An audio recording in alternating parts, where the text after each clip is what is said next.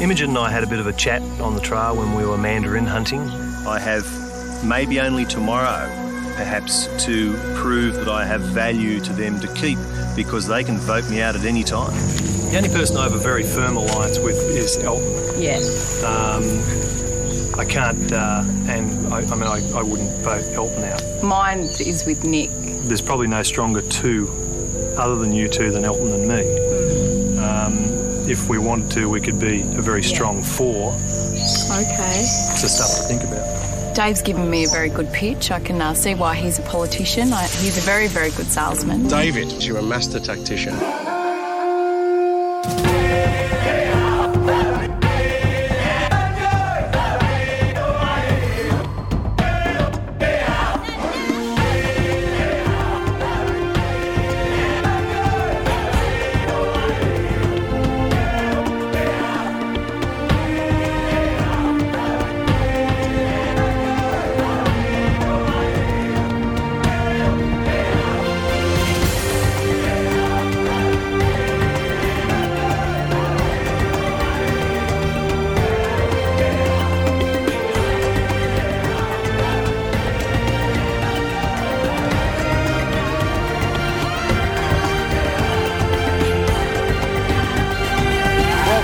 To Australian Survivor Archives, the only podcast going over the complete history of Australian Survivor from Whalers Way right through to the current day. After a fantastic interview with Wayne Gardner last week, we are back to bring you another episode recap. We are up to episode 6, the halfway point of the season. That is the only time we will ever utter those words on this show. In the future, this will be the quarter-way point of most seasons, I think. But this episode first aired on the 21st of September 2006, and we're at the merge. For the very first time in history, we get a merge buff in Australian Survivor, and plenty to talk about in this episode. My name is Ben, but you can call me Johnny No Mates.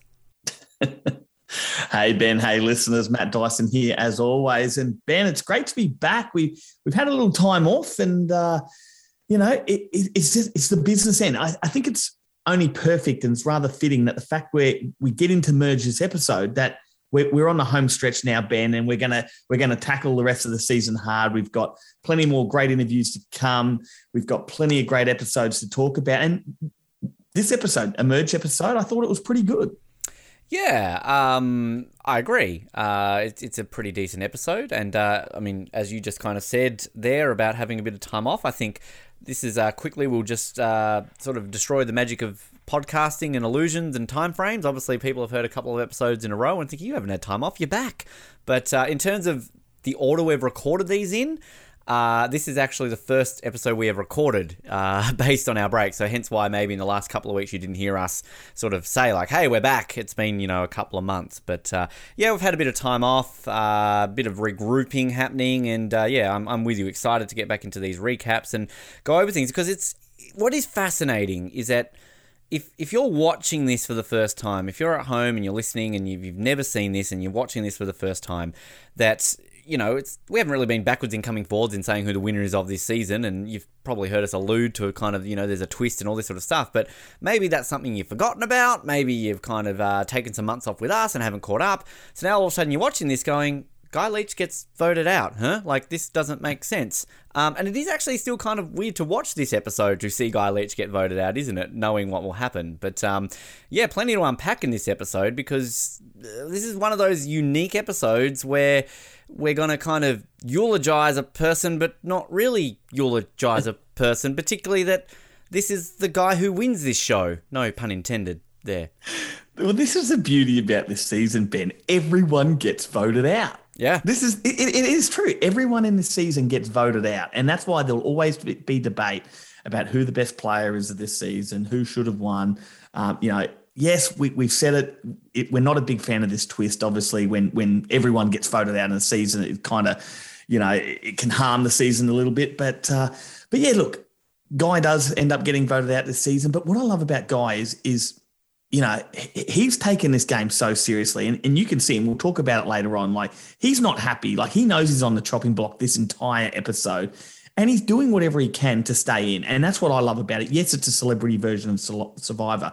But when you got players like Guy Leech who are trying to do everything they can to stay in the game, that's where it gives that sort of authenticity to this season that, hey, these people want to be here and they want to win.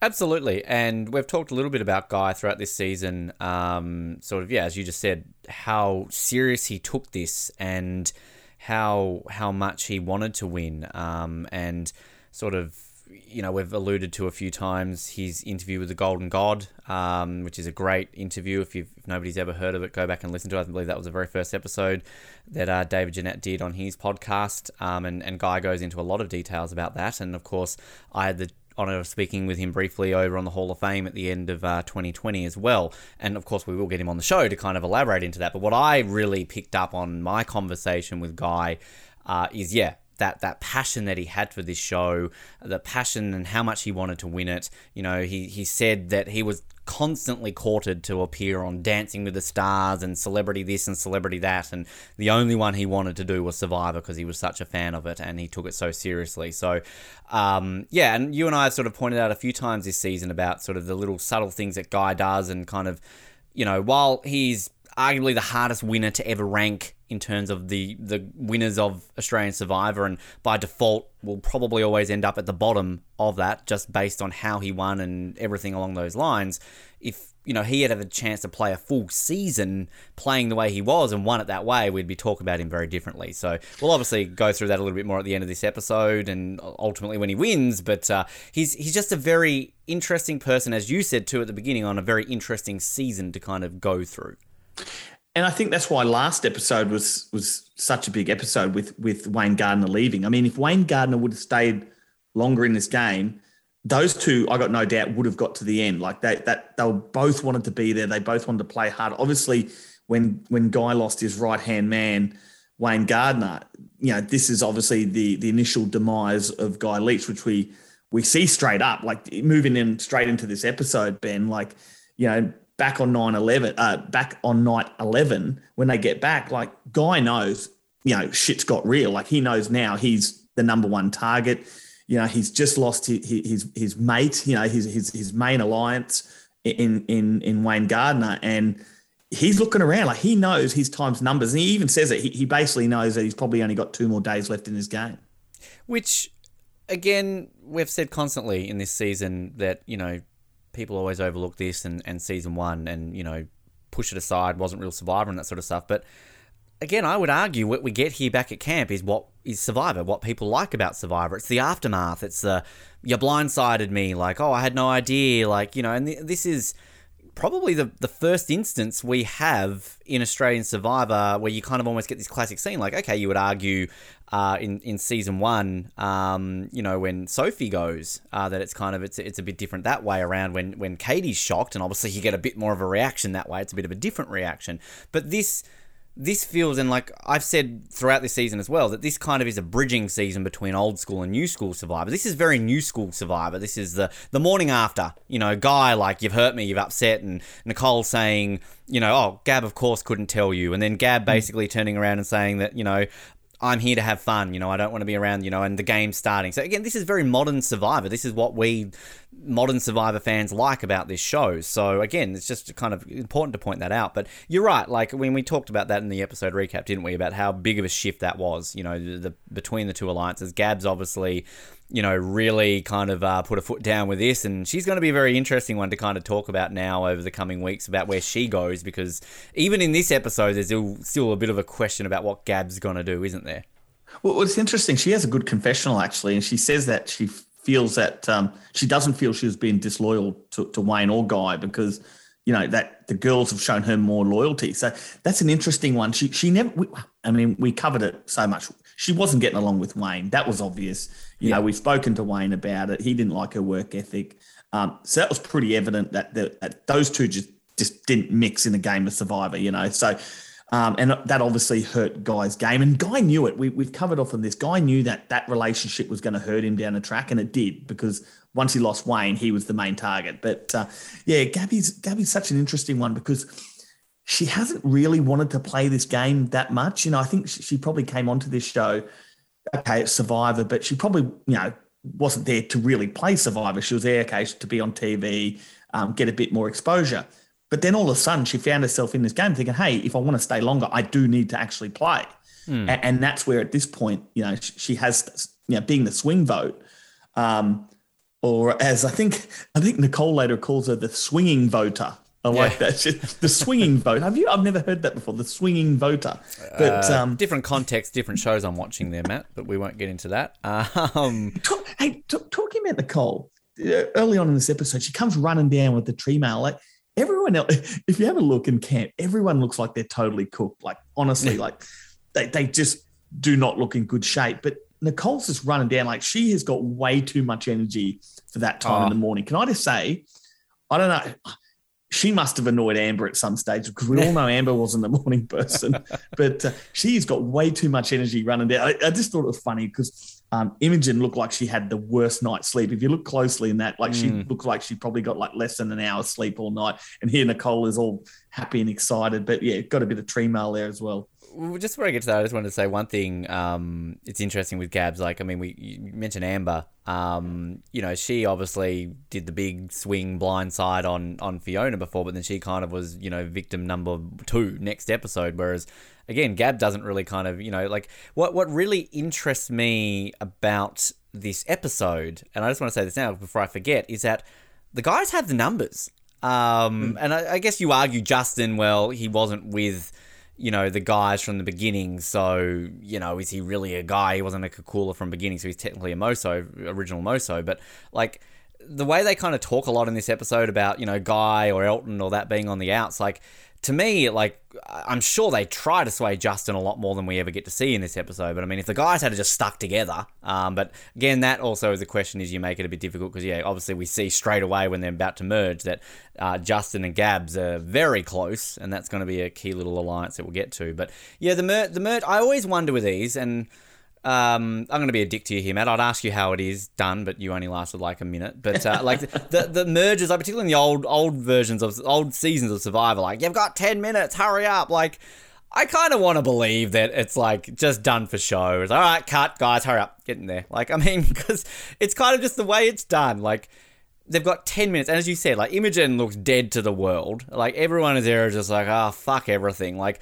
I love Imogen Bailey. She is amazing. But I can't imagine that Imogen Bailey looking that dead tired is going to be like, 10 minutes, let's go. Like, I think Imogen Bailey is going to be like, no, I am not doing this in 10 minutes. I need to do this. I need to do that. Like, come on. Well, absolutely. If you wake up and say, well, first I like to do a morning crap. Yeah, exactly. So I ain't getting on any canoes until I do the morning crap. Yeah. Then I want to pack my bag. I mean, let's be honest. What are they going to do? If she just says, no, I need 25 minutes. Yeah, what's the punishment? What is the punishment for not taking 10 minutes? And I'm not going to get on those canoes until I'm ready. What are they going to do? Oh, you're out of the show? No, like are these Vanuatuan like boat people? Are they very busy? Like are they just like, come on, tick tick tick tick? We've got to carry our tribe leaders to work. Like well, I told you, we've got 10 minutes. We're going to sail off without you. I'm sure if they did that, they're just going to get a speedboat. And yeah, I don't see the punishment here of taking 11 minutes. unless they send in Ben Wynn to put him in a chokehold or something, or have a conversation with them, maybe bore them out. But I was going to say, it would be talking to them. That's enough. Look, honestly, mate, a lot of that stuff's empty threats because at the end of the day, the contestants hold all the power, even in Survivor Now. Like, in Survivor Now, the contestants hold the power because if you don't have the contestants, you don't have a show, and millions of dollars are going into these seasons. So, if someone wants to take an extra 10 minutes, they're going to take an extra 10 minutes. Now, Ben, this is my favourite part. They don't waste any time, too. They get straight into the tree mail. I'm going to read it. Not really much. It is a merged, obviously, episode, but the tree mail is Kakula is no more. Moso is no more. Outrigger canoes are on the way, and you have 10 minutes to pack everything you can. You may only take what you will fit on the canoes. So really not much in the way of tree mail, basically saying that their tribe's no more and they got 10 minutes to pack up.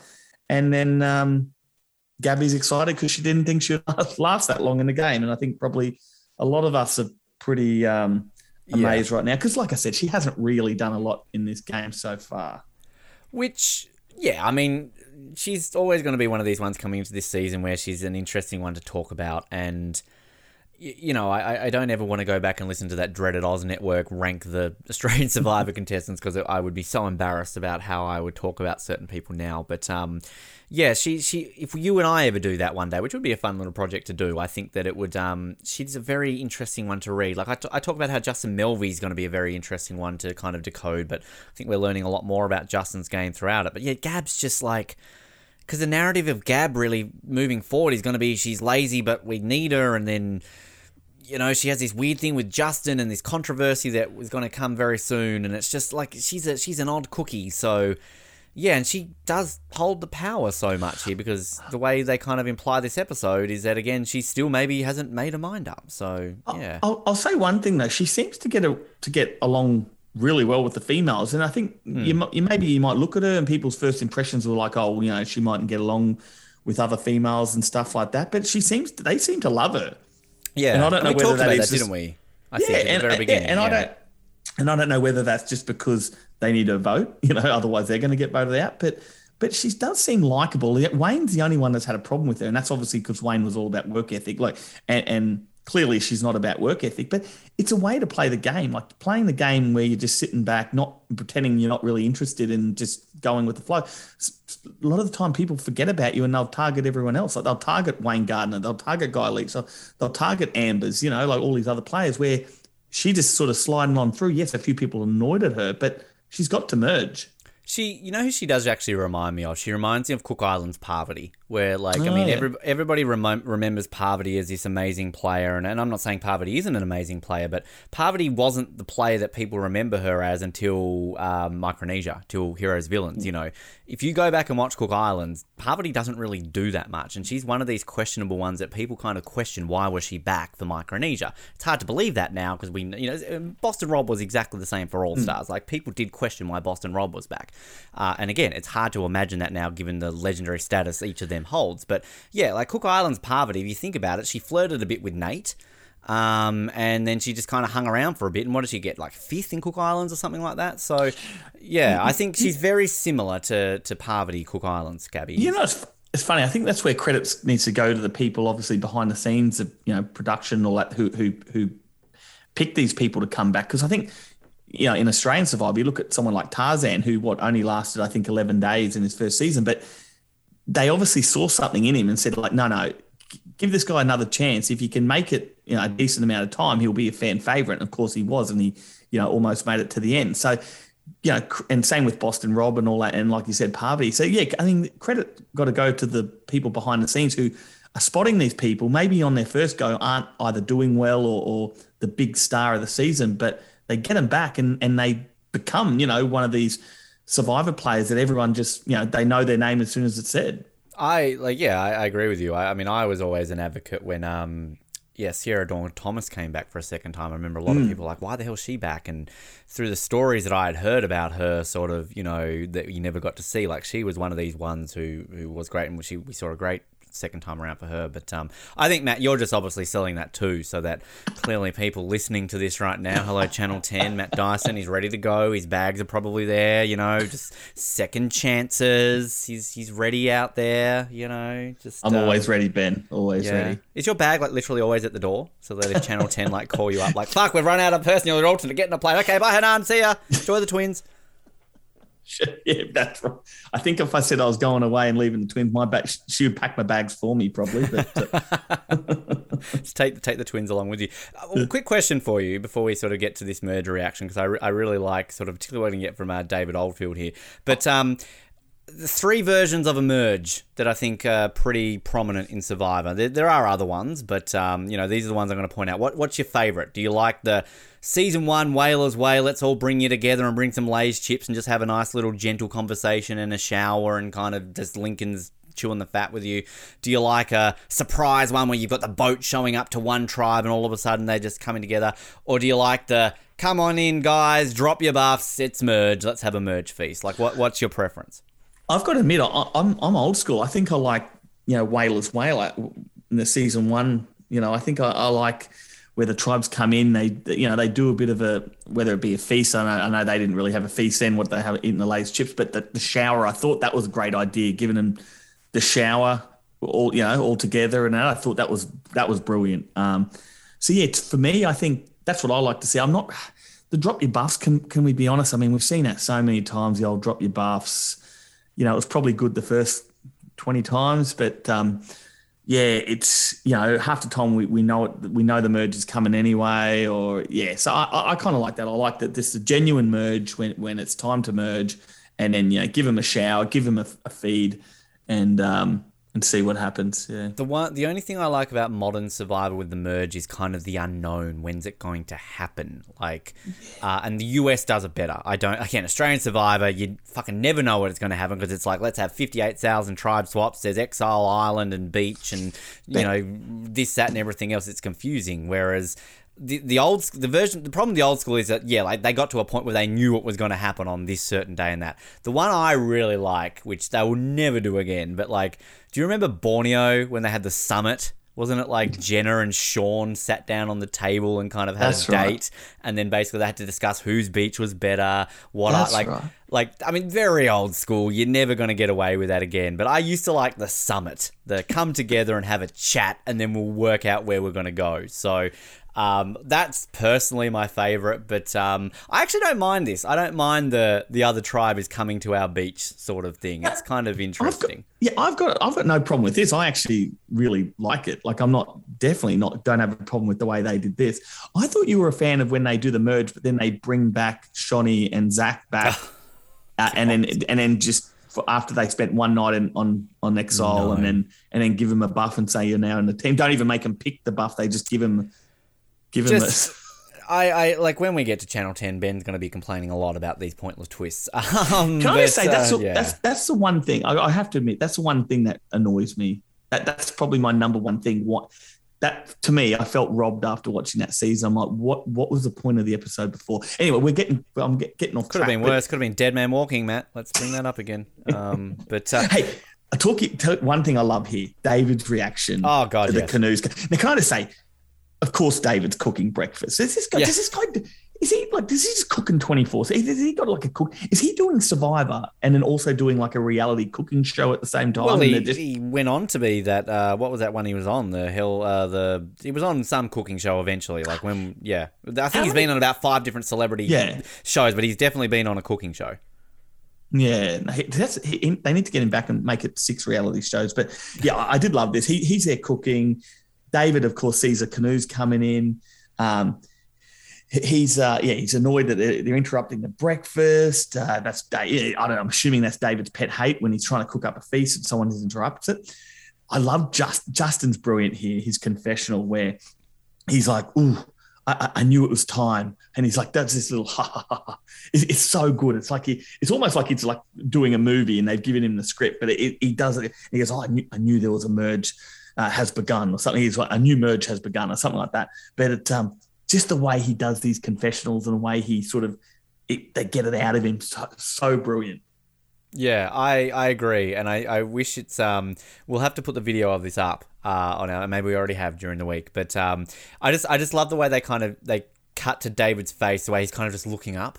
And he's kind of like, like that to me almost feels like a natural reaction. Like that's kind of like they've deliberately got the camera's focus because, you would have a moment where all of a sudden, you're looking. Like it feels quite natural. But I love the whole conversation when they're like basically like, we'll kill Guy, we'll eat Nikki, eat the women or whatever it is. And what do they say about Gabby? Like, she's very exotic flavor. I like the way that they're like shocked that Wayne's gone. So that's kind of a cool little moment. I love how they say we'll keep the women, and Justin actually says, "Oh, let's eat the women." Yeah, and then and then it's Elton who actually Elton realizes, "Oh shit, Wayne's actually gone." Yeah, and he's like, Yeah. And Guy straight away on the beach, he's like, fuck, mate, I'm fucked. Like, and then Elton's just like, curveball. Yeah. That's all he can. And then Elton's like, oh yeah, look at this beach, it's good shit I can smash over here. But then David's like, curveball in our direction though. Like David's always thinking. He's always like, okay, is this going to work in our favor? Because I think he loves a curveball. Like he doesn't want to play this game just easily. But and then. I think Elton's confused about what's actually going on here. Yeah, Elton doesn't have a clue. We know he's been hit in the head a few times. But this is where he's like, well, it doesn't look like we're going to roast Wayne, but we'll still kill Guy. He still wants to kill Guy. He goes, we'll eat Nikki. And he goes, and we'll keep Imogen and Gabby. And then that's when it was Justin. He's like, he thinks that she has a bit of international flavour, the Gabby. I think he's wanting the exotic flavour or whatever it is. Exotic flavour, that's it. Yeah. Which the interesting thing here is because this is the first time we ever kind of get an inkling that Justin and Gabby know each other, because they turn around and say like, we're on Dancing with the Stars. I mean, okay, like we sort of got that with Kim Johnson, but I think, is this just Channel 7 going, we expect you all watch our shows so you all know that these people know each other? Like... which, I mean, okay, maybe they do, and fair enough. They would want to expect that people watch their shows. But, yeah, I mean, look, I think we've talked about this. I've never watched Dancing with Stars in my life. So, yeah, good for them knowing each other. But, like, it's kind of important that all of a sudden you're going to see these two, because it's a bit of a talking point this season. We sort of alluded this to certain guests and that in the past, and it is definitely one of my big questions that if we do get Justin or Gab on the show, like, I'm like, come on, what happened? Like... it's been 15 years now. Spill, like, what sort of deal was made? Like, there had to be something. Because, again, this is one criticism I definitely have of this season, is that it does get mentioned, but it gets very much glossed over. Like, I feel you never get any explanation about what they're trying to say with it. So, hopefully. I mean, that's what we're here for, Ben. We're trying to get to the bottom of all this. Well, exactly. We've discovered the turd. So kind of we've cleared that up. I've looked up here the first season of Australian Dancing with the Stars, which we know that Justin Melvey got third on with Kim Johnson.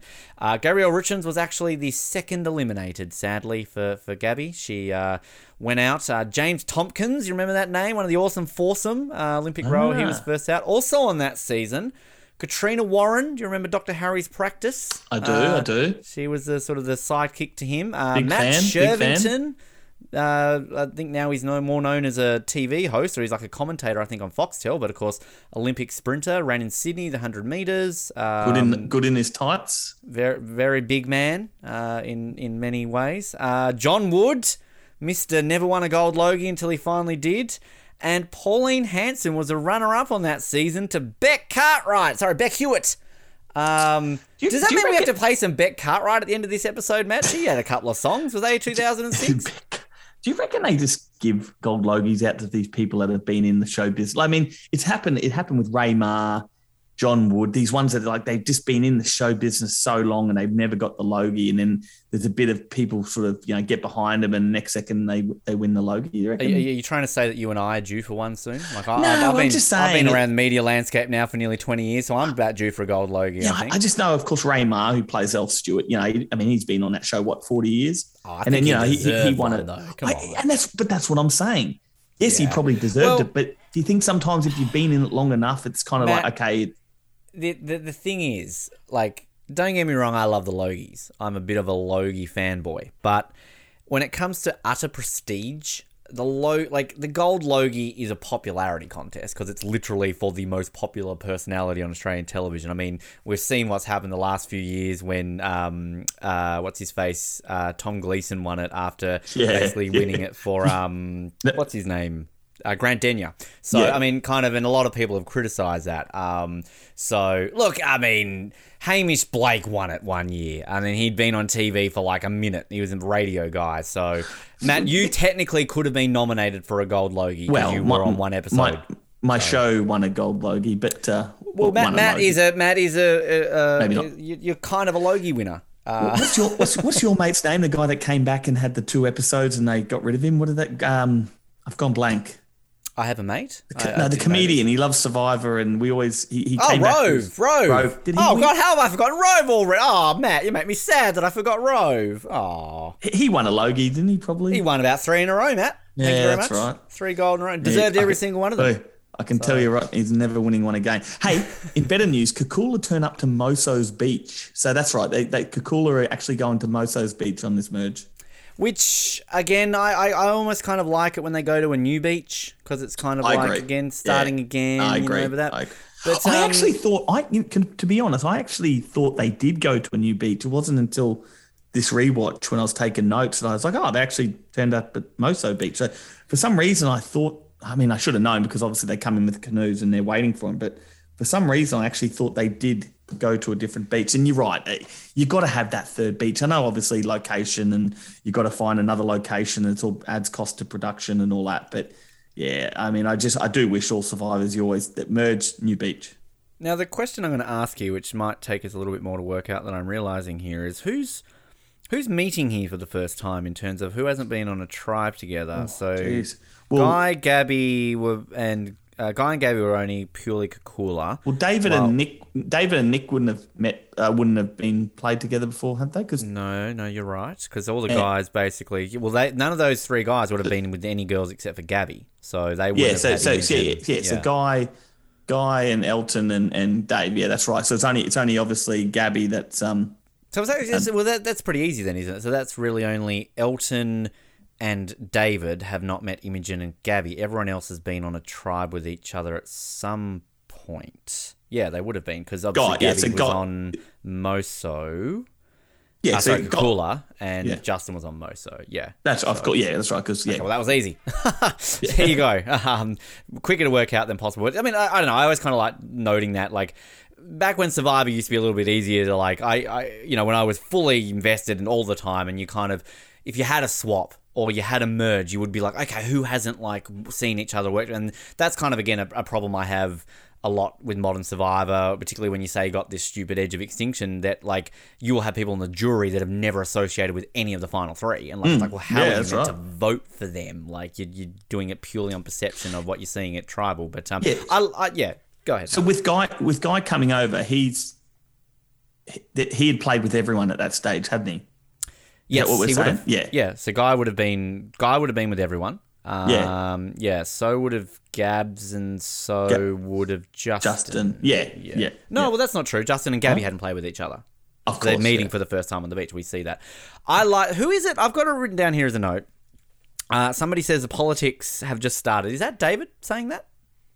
Oh, what do they say?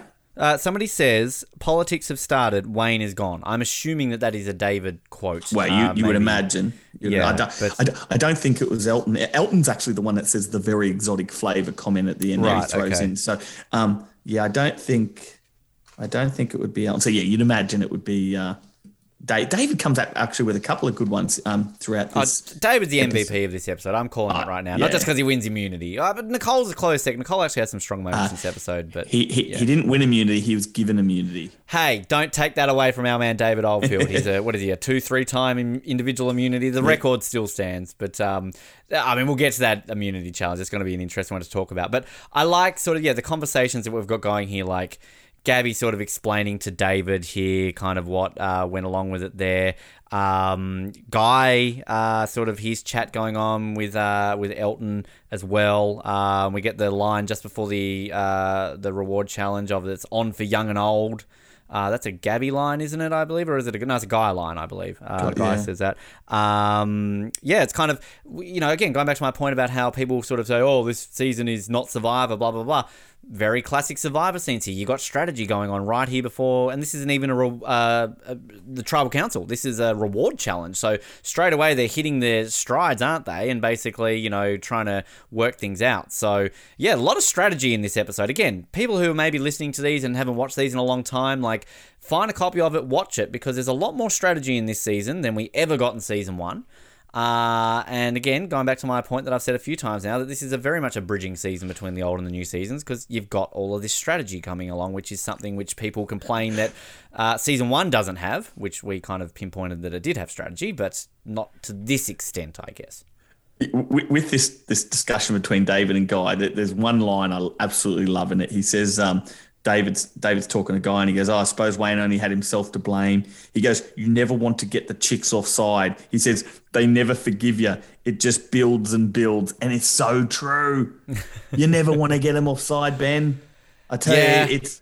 Yep. Yeah. When you're playing Survivor, the girls often stick together. And, I think that was his downfall. You don't want to get them offside. And I just thought that was a classic line. He just put in there, they never forgive you. Sound like you're speaking from experience there, Matthew Dyson. How'd that go for you? How'd the girls like you on Survivor?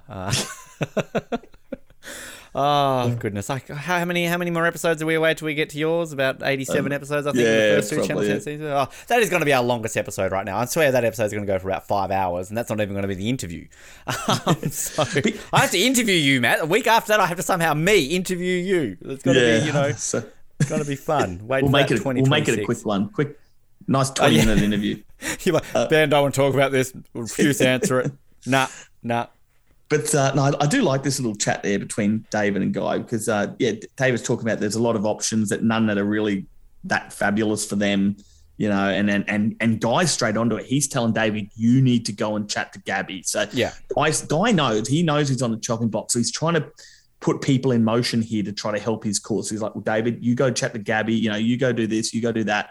And that's what I love about Guy in this episode. He's not just laying down. Like he knows. It's pretty obvious that now that Gabby's sort of turned on the guys, that Guy, the guy's a bloody an athlete. He's an Iron Man. So he's got to be the number one threat. He knows that. So, Matt, sorry to interrupt, mate, but hang on a minute. Back up. Is he a man or is he a machine? He's an Iron Man. Come on, say the line properly. We're about to get it. Like, that's come right. on. I know. I was waiting for that to bring it up, but you got to do that. But you're right. And like I'm with you. I was about to say that. Like, Guy basically says at the very beginning of the episode, like it's 2 more days until I go home.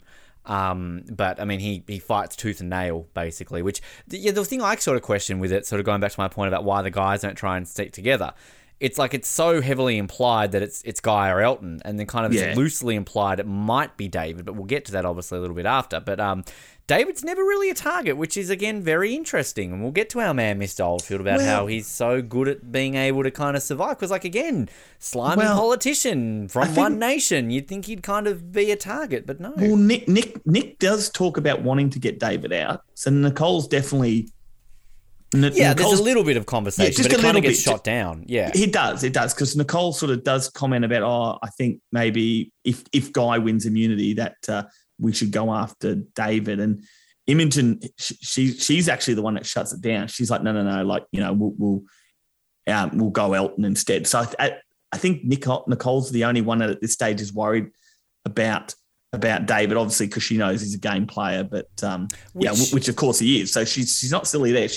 And that's what we always said, that Nicole is a great Survivor player because she knows that he mightn't be the physical threat that those bigger boys are, but as far as the game goes, he can hurt you in the long run. Which is very fascinating, and we've got so much to talk about David still for this season when it gets heated up, and even in this episode still. But it'd be interesting to get to the bottom with Imogen and David when we get them on the show about how close they became maybe at this point or whatever, because, the Hall of Fame interview I had with Imogen last year, she mentioned something about having a letter or an email from David that he basically sent her afterwards that she still probably got. And, like, obviously, I think David was very hurt about, sort of him getting betrayed by Imogen and Nicole. So I'm guessing there's some sort of close relationship that David and Imogen have formed at some point that I don't think we ever really get to see them first of all meeting and this sort of stuff. So I think there's a little bit more to maybe their friendship or something like that. But reward challenge, but we didn't get a tree mail, did we? So I don't get. No, I read the tree mail. For reward challenge. No, the tree mail was just for the merge. Now, Ben, they hand out the new bus. We've got a new history-making moment in Australian Survivor, Matthew Dyson. The first time we get a merge buff. Come on now, don't undersell this moment. Finally, some bastard decided to actually get a merge buff this time. But is it hot pink? Like you and I right now are wearing. We're wearing these great custom-made ones that Cable got done, which are red. Like these aren't pink, are they? Am I colourblind? Is this chartreuse again? They're watermelon pink. Come on, Ben. Sorry. Dicko actually says, he goes, I guess you call it watermelon pink. Now, I had a look about it. I think, obviously, like you said, Cable, we organised to get these custom-made ones up there.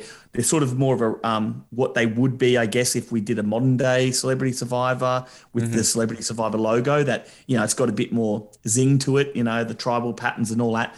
But I have to admit, they're red. Looking back now, they're definitely watermelon pink. So I think maybe that was a little something we could have looked at, putting a bit of watermelon pink. I don't think we wanted the whole buff watermelon pink, but maybe. Oh, come on, Matt. Why not? Like we got the white sort of grey Aurora, which they would never use in Survivor because of how dirty that would get. I for one, look, Bugger it, I am blaming Cable. Come on, Cable, you should have done your research here, mate. This wasn't good enough, You're going to get fired from this.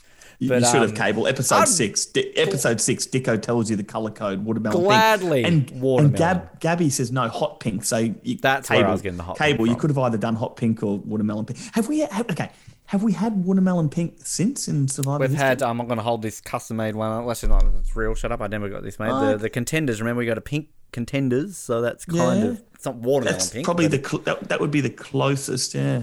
Yeah, so outside of that, no. But, so like, I mean, it's a unique colour. Like, I think that we're never going to have this again. So, no. I think kind of that's where you can look at it. But possibly calling our Dicko Thug Life moment. There's not much Dicko Thug Life in this episode, but the does one he play I'm the thinking, conch? Well, that's what I was going to go for. Yeah, does he play it, or does he play it, or is it edited over? I want to believe it's played for real, but it's probably magic. Probably edited. I don't know. But, again, lacking a lot of special Dicko here.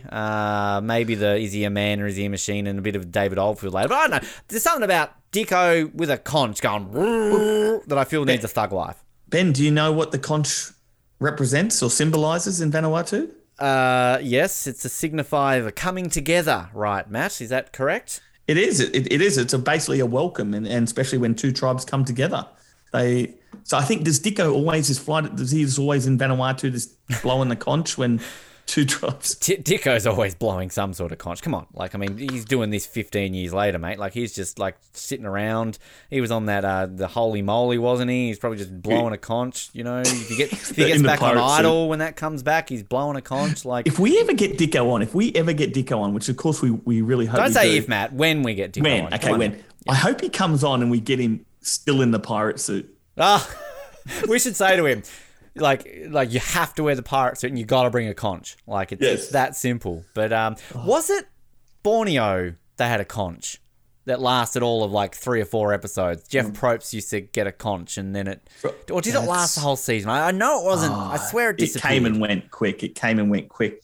But a few things in Survivor came and went quick. In that, when they used to ring the first season, they ring the bell. They hit the bell and they walk in. That didn't last. What is it about first season of Survivor and having bells as something signifying? Yeah, we had the immunity bell and all that sort of stuff. Now, I think it is going to be the Thug Life moment, that conch, because I've got it written down here. Is this the Thug Life moment? So yeah, well, there you go. We do it. I do 2 things I like. I want to say that sort of Dicko's little, I don't know what you call them, puns or something like that. In the opening credits talking about what happened last week, he said, Wayne's World fell apart.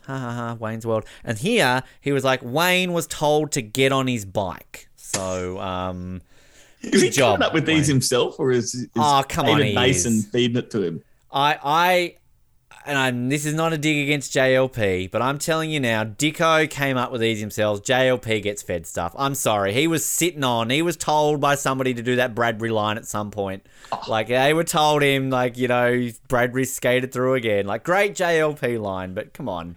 He's that's been sitting there. That's a easy one going to you. But this challenge, Matt, favorite challenge of the episode. I like this challenge. It is, but before we get into it, they're playing for a reward prize, and what do you reckon of the prize? It's taken to a village. They're going to be greeted by 40 dancers. I love it. And this is you and I. They'll be the honorary guests, and they'll have a massive tribal feast where they'll eat and drink as much as they want. Now, I love this. This is what I love about Survivor. This is what I love about this season. There's multiple reward challenge here, and especially from now on in until the end, where they go out into these tribal villages and they get to experience. Obviously, some of Vanuatu.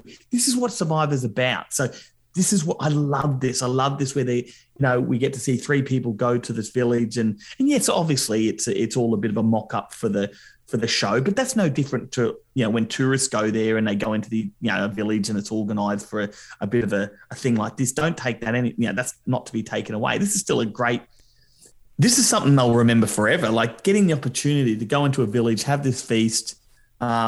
This is what Survivor's about, and I really hope with the new Australian Survivor being in Cloncurry, I just hope they get to do something like this. Whether I've never been to Cloncurry, so I don't really know a lot about that area, but there's got to be stuff that you could, that people would obviously go to Cloncurry to see all the surrounding areas. Like, this is what Survivor's about. This is what people and the viewers want to see. They want to see, oh, wow, like I'd like to do that one day. So this is what I love about this season. We're going to see obviously a bit more of it before the season's over. So yeah, it's a great reward challenge.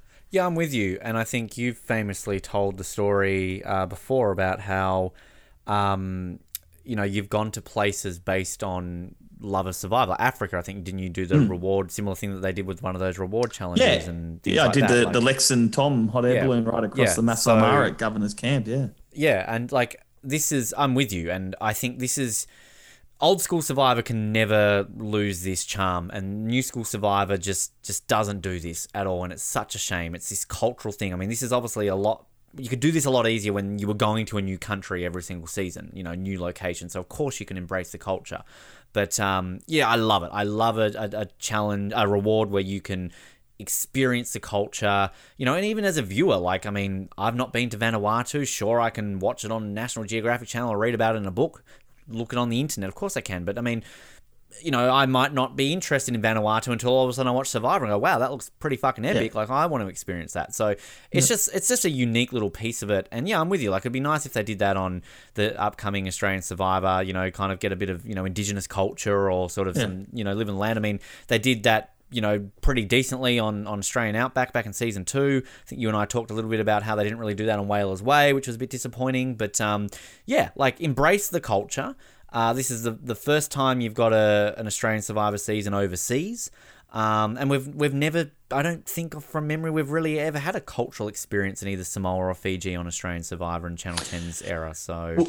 Well, this is, I mean, if they don't do something like this in Cloncurry on this new season, it's for the tourism of Australia. It's going to be something badly missed, because people will see, especially now with COVID and lockdowns, people are going to be eager to travel again once the borders open up. And 100%. And Australian Survivor's bigger, especially in America. A lot of Survivor fans, love watching the Australian version, and if they see this stuff in Cloncurry and they think, wow, like that, I want to go to Queensland, I want to go visit these places, people do it. It's definitely a big tourism thing. And not to mention, I think it just makes the season more watchable when you're not just watching people searching for an idol or sitting around camp, crapping on about stuff, like you want to, it takes you out of the show for that 10 minutes, and you're like, oh, wow, you get to experience along with them. So big credit to David Mason here and the whole crew that they obviously put this in. It's obviously a big trait of the old school Survivor, and that's something that I've really enjoyed, especially this episode. And it's not the only one we get. We get a couple of other epic ones this season too. Some bigger ones. Bigger ones, yeah. Absolutely. And I think, like, the one thing too that I'm glad they do this on a celebrity season. They could have easily just gone like, these are celebrities, like, they're going to see this or whatever. Like, I like the fact that they don't hold back and still give these people a cultural experience like this. I think it's kind of cool. And I think that I'm pretty sure in one of the closing words at one of these points, somebody talks about how, like, some of these experiences were like that they will live with them for the rest of their lives. And I think it might have been Imogen or something like that says that at one point. So yeah, these certain little things that, it's great that even sort of, they could have had every reward, like, go to a resort, you're a celebrity. Like, this is what you're expecting, so it's kind of, it's nice. But, yeah, go ahead, Matt, before I get into I was just going to say, challenge. Basically, this challenge, it was, no one else had a chance, I don't think, other than Guy Leech. And Dicko officially, Dicko's calling Guy Leechy throughout the whole challenge. So yeah, as we know, it's just Leechy now. But did anyone else have a chance of winning? I mean, you might want to explain it what they actually do, but I mean, it was always going to be Guy that wins this. Absolutely, hands down. One thing I just quickly point out, Dicko, special note to the polo that he's wearing. It's sort of like a navy blue number with a bit of red trim, and he's got the sunnies going. So Dicko looking very cash, like he's just rocked out of the resort, put on something. He has the army camo pants later on. Yeah, Dicko's pulling off in the grey with the gel in it, like very 2006. Looking good there. This challenge is epic. I don't think Guy. No one else but Guy was going to win this. So essentially, it's an elimination challenge. So they have to swim out. There's 5 shells at the bottom. They love the shells this episode. So 7 players have got to swim down, dive, grab a shell, hold it up. First 5 go through to the next round. The next round then, with 5 players left, you've got 3 shells, 2 people eliminated, and then the last leg of the challenge is basically a big heavy trunk filled with sand, and you've got to basically drag it up to the beach. But yeah, no, Guy Leech completely dominates this from start to finish. Imogen, doesn't she talk about how she's not very fond of water or something along those lines? But yeah, the first 5 to go through are Guy, Justin, Elton, David, and Nicole. You get Dicko also referring to David as Oldfield as well, so he's really Jeff Probsting it in this episode with the last names. So Imogen and Gabby get to sit on the naughty plank, which I do like that little line. Then next up, into the final, Guy, Justin, and David again. Bit of a surprise, like, David's Mr. Physical here. Like David comes second. I was going to say that he came second in this whole challenge. So yeah. Justin came third. So I think that, I mean, I don't know, Justin maybe not a great swimmer, but I'm surprised Elton, he got knocked out early. Mr. Wallaby. Like, I mean, if you're going to say any physical challenge, you're going to think that a internationally capped rugby player, World Cup playing, Wallaby, he's going to beat a scrawny little politician from One Nation. But I think that's why I'm saying, like, Guy was always going to win this, because if David's coming second in his challenge, David's obviously he's a very fit guy.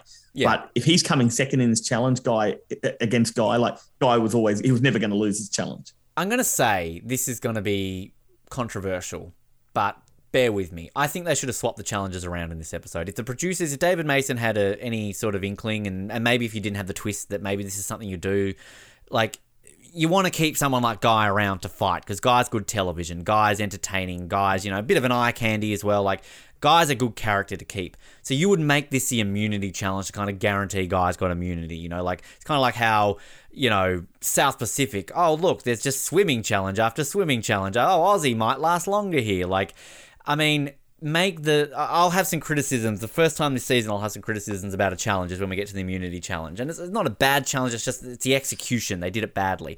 So have that as your reward challenge, and then have this as your immunity challenge to keep Guy around and make it a little bit more interesting. I couldn't agree with you anymore, Ben. You're spot on. Like, you honestly, out of everything you've ever said, that is the most true thing ever. Like, absolutely it should have been swapped around. It makes more sense too that, okay, it's a great reward challenge. So, as we know in the immunity challenge in this episode, you get given you get given the immunity by people. I mean, obviously we'll talk about it more when that comes up, but you're given the immunity challenge. You don't win it. Where this is actually just a standard a challenge where you've got to fight to win it. So absolutely, and the fact that they knew that Guy was on the chopping block, you want to keep Guy around. If that was now, like, you would swap them around. You wouldn't even think about it. You'd just do it, Yeah. Absolutely. Because, Guy's definitely going to win, unless he pulls a hammy or cramps in the water, he's going to win, So, absolutely. And I think it made more sense for the other challenge to be the reward challenge, because it's like, all right, well, who do you want to reward? Who do you want to go get a feast in the village? It makes more sense than who do you want to have immunity. But, I agree, Ben. Well, thank you, Matt. I'm glad we finally took, what is that, like 48 episodes to get here? But hey, like, better late than never. But yeah, I can't imagine that any of these people, as soon as they saw this challenge, are like, oh, fuck, great, well, Guy's winning this one. But I do like, isn't it like right at the end when it's basically Nicole was the last one to get a shell and there's the 3 girls left, and what does Dicko say? Like, come on, mermaids, do your stuff, or whatever he says. Also, we get the great line, the Guy Leech, is he a man or is he a machine? He's an Iron Man. Like, it's just, I feel like you need to have some sort of, what's that? We talk about it all the time over the Oz Network. Is it from the Karate Kid, that song, like, he's the best, nothing's gonna get me down. Like, that song, like, I kind of need a montage, like, Guy Leech doing that. Like, he's a man, he's an Iron Man, he's the best, nothing's gonna keep it down. Like, I feel like you just need, like, I gotta watch the Karate Kid again now. Oh, that song. But I remember, I think we've talked about this before, and if we haven't, well, here we are. I remember as a kid, like, it was on the Sundays, watching the Nutri-Grain Iron Mans, like I remember kind of always watching those when they used to be on TV as a kid, and just the way they kind of promoted these people, and like Tassie would always have people and would always suck, but like I remember Guy Leech from watching those and things like that. So I feel like you need to have some sort of advertising campaign for Nutri-Grain around that. Just, like we talked about like Amber and all that getting like, what was it, Neutrogena hairstyle, whatever the hell it was. Like, where's Guy Leech's advertising campaign? You're the best, the best. Is that our closing song, or are we sticking with Bet Cartwright? Have we worked that out yet? Oh, I had another one in mind. I was thinking, You're going to save that for the end, are you? Going to not spoil it? Yeah, we'll run it by you. We'll see. We'll maybe have a couple of nominees. Debate about it. I looked up Bet Cartwright, 2002 or 2003. It's not quite from the same era, but anyway. Nah. But yeah, one thing also I love, and this is what pisses me off about Modern Survivor, about how I sounded like Jerry Seinfeld there, didn't I? This really pisses me off. What is the deal with Modern Survivor? Like, this to me is what a reward challenge should be, to add extra spice to Survivor. Make them choose who goes with you on a reward. It's strategic, it brings extra elements to the table, and it spices it up. If you just have 2 teams of 4 or 2 teams of 3, like, nothing from that adds anything. You've just got whoever you've got on the random draw. I mean, Guy right now, who does he take with him? He takes Elton and Gabs. And straight away everyone's like, oh, clearly that's strategic. Like, very smart cookie, our Guy Leech, whoever says that. And like, even Guy's like saying like, like this is what I need to do. Like, I don't understand how in any producer's mind that they just literally don't see this as something that should be a staple of Survivor, because it spices things up. Oh, absolutely. I just wish Dicko first said, you get to take one, and then he picks one, and then you're like, you know what? There's room for one more, pick another one. Because that way you kind of get to see who the first choice was. Yeah. When he's told straight away, we'll take 2, he just picks 2. And obviously, I like when they do that. I'll take one, and then they bring one over and like, you know what? There's room for one more, pick another one. I agree. I prefer that. Yeah, no, I'm with you with that one there too. But I mean, we get this epic sort of feast that we get to see, and was it 40 dancers they're greeted by, and they're kind of coming out with them. It reminds me of literally the opening of Vanuatu, that famous line was it Leanne says like, they came with us with spears, and like that was the name of the episode title. And just the reactions of the people, and I love kind of them sitting around eating chicken and octopus and fucking Elton. Like, I'd say Elton doesn't really do much, but Elton's at Elton's best here. He's, we had chicken dish and freshly caught snapper and some octopus. Like, fucking Elton's wet for food. He doesn't have his steak, but, all I just want him there is to be like, fucking beef. Where's my fucking beef? And he's breaking shit. He's breaking shit, he's man. Literally breaking shit. Like, everyone's breaking shit again. Like, Elton's just absolutely on board here. But it's kind of nice to see these guys interact. Like, you kind of got a nice little moments there with, like, Gab's, like, with the kid. And I think even Elton and Guy are sort of both there kind of, sharing stuff with the kids there. It's kind of like a nice little moment. And then, we've got the fucking bow and arrows here. I like when he breaks it and then he's like, the chief tells him, very, very strong man to break the bow, and Elton gives a bit of a flex. He does a bit of a muscle flex. It's just so very, just even the way, like, we went over and we posted that clip on our social media months ago when we did the episode, but when Elton's getting popped on the head with a coke and he's like, oh, like, but even here, he like snaps and turns straight to Guy, and they're both like, oh, this poor Vanuatu chief probably going like, oh, that's my favourite bow. And I like when Guy offers to wash the dishes to help. Yeah, we wash dishes, and he's like, "You were a very strong man." Elton gives him a cuddle, like, Elton gives the chief a cuddle. Like, how can you not like Elton? Like, Elton's just, we talk about how do you talk about these people, and like, on the grand scheme of things, Elton's Elton. Like, he doesn't really bring a whole lot to the table in terms of strategy and gameplay, but like, just these little moments. Like, I think I called him in the very first episode, like, Elton's the Sylvan of this season. Like, he's just entertainment. He just drops some things, and just even like when he kind of turns to the chief and he's all like, yeah, mate, look, you snapped his poor bow, and oh god, so good. But what an experience. This would be so much fun. Absolutely, and I love the staple of Survivor when you see this first big challenge like this where there's a big feast, they always then flick back to camp, and then the other contestants that didn't get to go on, they're all miserable. They're trying to do renovations to the camp because obviously this is the most that's ever been on a beach at the one time because obviously there's only 12 people, so 6. Yeah, so so now all of a sudden they've got to create more space because they never had to worry about having 7 people in a hut there before. So they're trying to do renovations, but David at his best once again. Obviously he takes Imogen off for a chat. This is where they're talking about, well, you know, Dave, he's such a smart player. Like he knows obviously that Nicole and Imogen, they're a tight 2. So he's like, hey, well, you guys are the tightest 2 out here. Me and Elton, we're the next 2 tight 2. Like, we're the second tightest 2 out here. How about we make a 4 and go to the end? And it gets Imogen thinking. And look, honestly, if I get that far in a game and I'm in a tight 2, you know, and another tight 2 say, hey, let's team up, of course you're gonna think about it and say this might be our best option because we've seen it plenty of times before. We have seen it plenty of times before in Survivor, and it works. It's funny actually that I mentioned 10 minutes ago that we didn't really do we ever get to see an Imogen David scene getting to know each other. It's in this episode, Ben, but like I feel like there's more to it. That's my point. Like, you know, that's kind of what I say. But it goes back to my point, David, the MVP of this episode, and we're really starting to get David Oldfield at his absolute best. You know, like this is genius to go. Like he straight away points out, like, yeah, you and Nick are strong too. Well, Elton and I are a strong too. Let's make a 4, and boom, you've got 7 people. 4, 7, done. There's kind of your odds there. Spoiler alert, ultimately it's not really going to play out that way because David, I guess, kind of mainly turns this into a 3.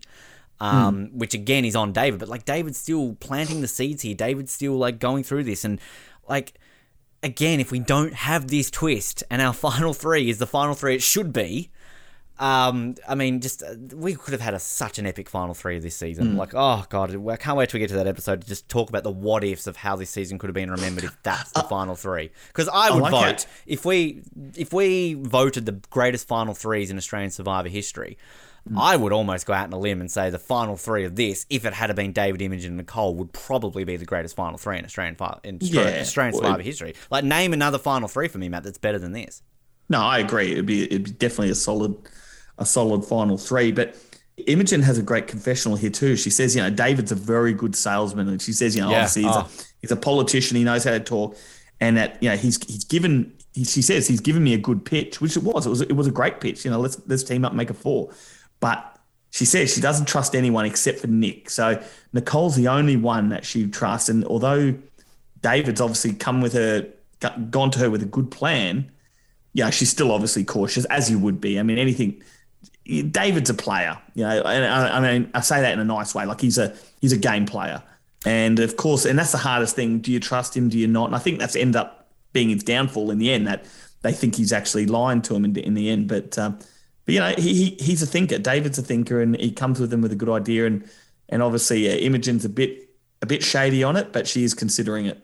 Which again comes to a point we've talked about before about how like a politician is one of these professions that I'm surprised we don't see more in Survivor because like again I always refer back to Brian Heideck and the used car salesman. Like this is their job. Like this is what they do, and no wonder they're so good at it. And like how many times does David get called out this season as being a politician? Even Amber talked to us in the interview about like, you know, him being a politician, like, but like you get to know this guy, and like he's just clearly, as we see very shortly in the immunity challenge, like, is it a cooking thing? Like, he's doing so well with cooking, but like, David is a very smart cookie. Like, I'm sure he knew that he was going to be targeted because of his reputation. We've talked about that before. There's no way somebody cannot automatically make an assumption of this guy based on his history of who he is and who he used to be associated with outside of the game. You just can't avoid that.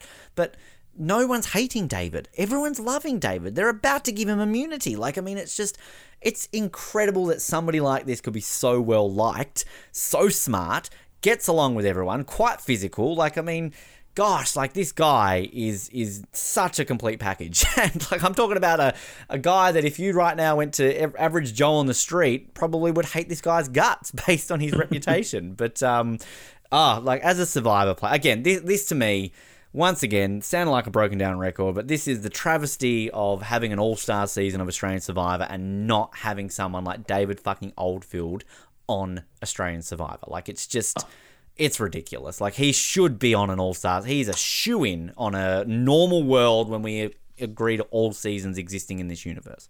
I'm telling you, Benny could walk on right now and play Survivor. Oh, He'd be just as good as he was, if not better. He's probably even wiser than he was back then. He was on Hell's Kitchen. He was on I'm a Celebrity, Get Me Out of Here. So, I mean, it's not like he hasn't gone on to do this. Now they just keep getting Chappelle Corby on these shows. How about get rid of Chappelle Corby, get David Oldfield on Trust Me, better ratings. Jesus.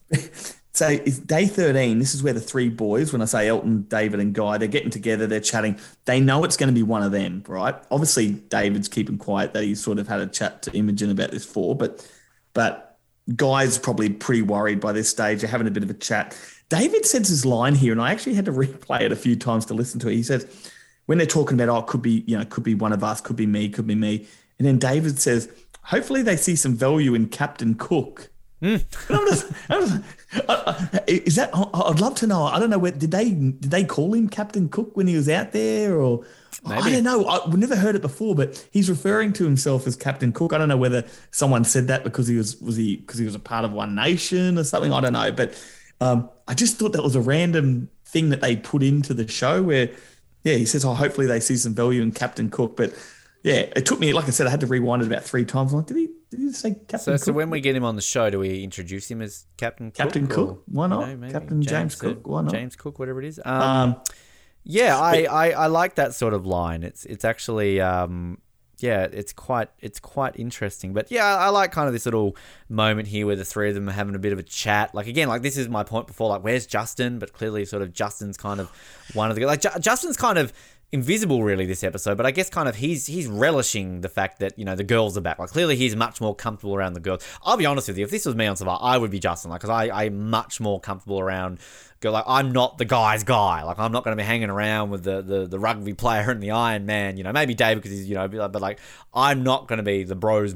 So like, I'm probably going to be off with the girls myself. So, but then, okay, is that why David's so good? Because he can hang with the bros and he can hang with the women. No, I agree with you. And that's what makes him so good. Credit to Justin in a way too, because Justin can do the same, but he's absolutely. He kind of discards the boys when he doesn't have to be with them, but he can go to them if they need him. But isn't it interesting how you never hear the guys talk about getting Justin on side? They're always talking about Gab being the swing vote. Like, it's so interesting that obviously Elton and David have been hanging out with Justin for this amount of time. But I mean, again, maybe they just are that flat out knowing that, Justin straight away, he's not going to be with us. They probably know he's bribing people on the other. When did this start? Now, just leading in before the immunity challenge, this is where the girls are chatting about who they want out. Nick, I said, I talked about it before. Nick wants David gone if Guy wins immunity, and Imogen's like, no, we want Elton gone if, due to his strength, that if Guy wins. So obviously Imogen's she wants to get rid of the big boys, the strength. But immunity challenge, Ben, it's called Snakes and Ladders. I love when they give the name. Give it an actual name. Now, yeah. But just before we get into that, I just wanted to quickly say, I've written that down about, that's Nicole and Gab wanted David gone. And who is it says, don't you think will be more pleasant without David? Is that Gabs who says that? Well, no, I think Gab actually says, I think it would be more pleasant with David.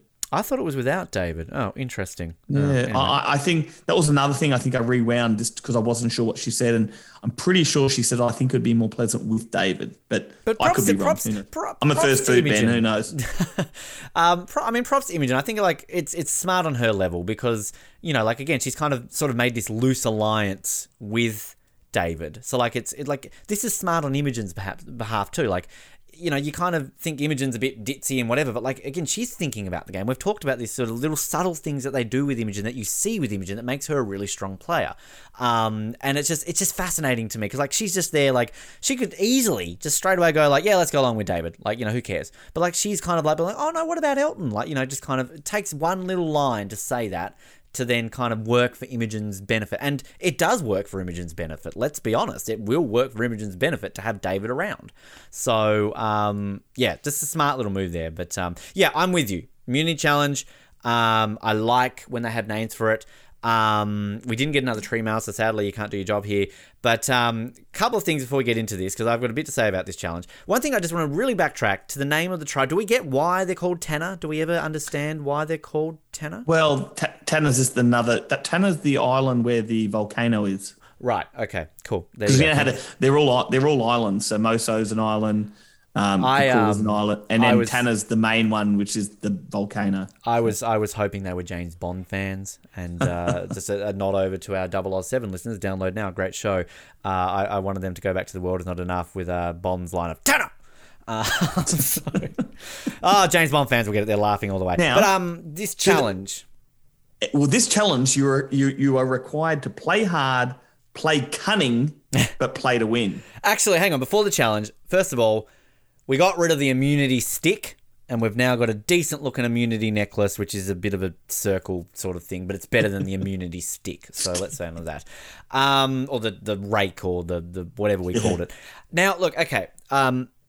This type of challenge I have no problem with. I like a good challenge where you've got to be strategic and you kind of see who's got the run of the tribe, or like, when you got the chopping challenges and things like that. There's nothing wrong with this type of challenge.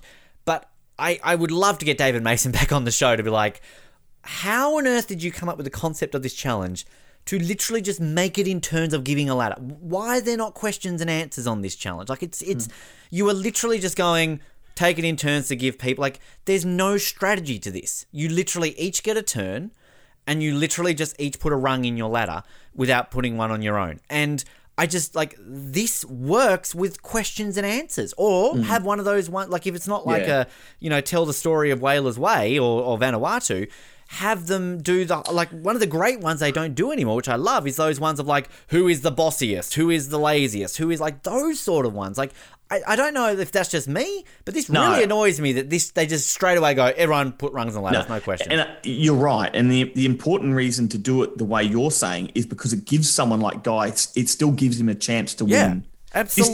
This doesn't give him a chance to win. He's got no chance. Like, it's like last season with Craig. He was never going to win a gross food eating challenge. So it's like, you're right. That's not the same, Ben, because that was still... Okay. He could still win that. That was his fault that he didn't like seafood. No, truth fact. Like, thank you for correcting me on that. But you're right. But this is where it goes back to my point of swap these around, because then it's like a reward. Like you're right. Like, Guy has no chance, and you can kind of tell with Guy's body language and the way he's kind of being in this challenge. Like, and what I find really interesting though is that you still kind of got, like, we've not mentioned the dreaded M word this season, I don't think, mateship, but you've kind of got a bit of mateship going on here where people, like, even some of the girls give Guy a rung or two. Like, it's kind of like proper strategy. You're not going to give Guy anything, like, if you're these girls, but they still kind of spread it around. But have to say, like, David's going to win this. We'll get to that in a second. I opened the show with this. One of my favourite lines of this whole episode is Elton is Johnny No Mates. So I feel that we need to, if we get Elton on the show, call him, welcome to the show, Johnny No Mates. But I do love Dicko, his little reactions to David winning. Like, David's a flavour of the month. What's going on here? Is it the cooking? And then what does he say to, like, David? Like, he's waiting with a purpose. You can almost hear him thinking. And then I got to say, I do love, like, you're right. You can't ignore the fact that David is given immunity. Okay, fair enough. But, like, I love his reaction. Like, little David there pumping his arms like, yeah! And then when he gets up on top of the thing and he holds up the bit on top of the thing, like, gotta love a good David reaction. Everyone's happy for him too. Like, even guys shouting at him and clapping for him. And what was it Dicko say? I'm reading other quotes here. What sort of magic has this politician worked? Like a gazelle. And what does he say, like, ongoa, or something like that, when he's, like, winning it or something like that? Just, I mean, this is probably my least favourite challenge, just in the execution of it. Like, again, the challenge is fine if you do it slightly differently and swap it around. It's not I like water. It. Yeah, I like it, but it should have been for reward, and you still got to give people a chance, especially if you're going to, maybe not for a reward challenge. Yeah. If you're doing it for immunity, you've still got to give people a chance to win. So like you said, answer some questions where they might have got them wrong. Guy gets a few right in a row and he's able to put it on his own or something like that, his own run. But I don't know. But not for an immunity challenge. I don't like it when basically someone's doesn't have any control and whether they stay in this game by winning immunity. So, yeah, that was a bit of a downer, I guess. But I still did like the challenge. But Imogen actually does a confessional straight after it saying that David won it because he was no danger of going home. So that's why they let him win, because he was never going to go home anyway. So it says it right there. That's why Guy didn't win it, because they just basically gave it to someone that was going to be safe anyway. Which is interesting, isn't it? Because, again, it goes back to, Imogen, sort of swaying the girls away from voting him. So clearly they've come up with that distinction, and then kind of Imogen's almost saying it's almost a way of, I look at that as Imogen's got some power. She's like, well, I know David's not going home, so clearly, but in the same way, is that just a mateship thing? Let's just give it to someone who we know is not going to go home. No, I think it started because he got off to a good start, because I think Elton and Guy both gave him some straight up, so it probably just worked out. They probably weren't planning to give it to David, but because he got a couple early on, in the end they were sort of spreading him around. The girls probably thought, bugger it, we'll just give it to David. Make it look like we're all working with him. So, where I think if the initial ones went to, say, Nicole or someone like that, she probably would have won it. But we're going to get used to this sight, though, of David with a necklace around his neck. So, let's get that. Just as we come back to the beach here, just one thing I'm quickly looking here, actually. So, Guy's carrying, the flag. We sort of never really do the emphasis on, the tribes carrying the flag still to challenges. But is David's carrying, a cross? It's like this isn't the immunity stick. This is just something else. He's just got I don't know. Is he going to crucify someone? I don't know what this stick is carrying. It's probably a cooking utensil, Ben. But it's a bloody big cooking utensil, whatever the hell it is. But yeah. So there's not much here before tribal. No, where not much at all. The girls are debating whether it's going to be Elton or Guy, and Elton thinks that it could be him, and that he could be having a few quiet beers that night, meaning that he thinks he's going to be voted out. He's going to have a couple of quiet ales. Matt, gotta just correct you there, mate, because Guy's back to the mates. Guy's back to dropping about 50 mates here in a confessional. I don't know if you noticed that one, but there was a lot of mates going on there. But yeah, I think kind of Elton and Guy basically know they're kind of on the chopping block. You got a shot of even Guy sort of heading his legs, kind of, again, going back to our point of Guy, he clearly wants to be there and everything. And can I just say, I reckon Elton, he'd be the type of guy I wouldn't mind having a couple of brews with him, just having a bit of a chat. And yeah, I reckon Elton, you'd be a pretty chill dude. I don't think you would. Absolutely. Couple of Heinekens with him. Yeah, you think he'd be a Heine drinker? Probably be a bit of a 4X man, wouldn't he? Yeah, probably. But who doesn't like a bit of Heineken? What's your ale of choice, Matt?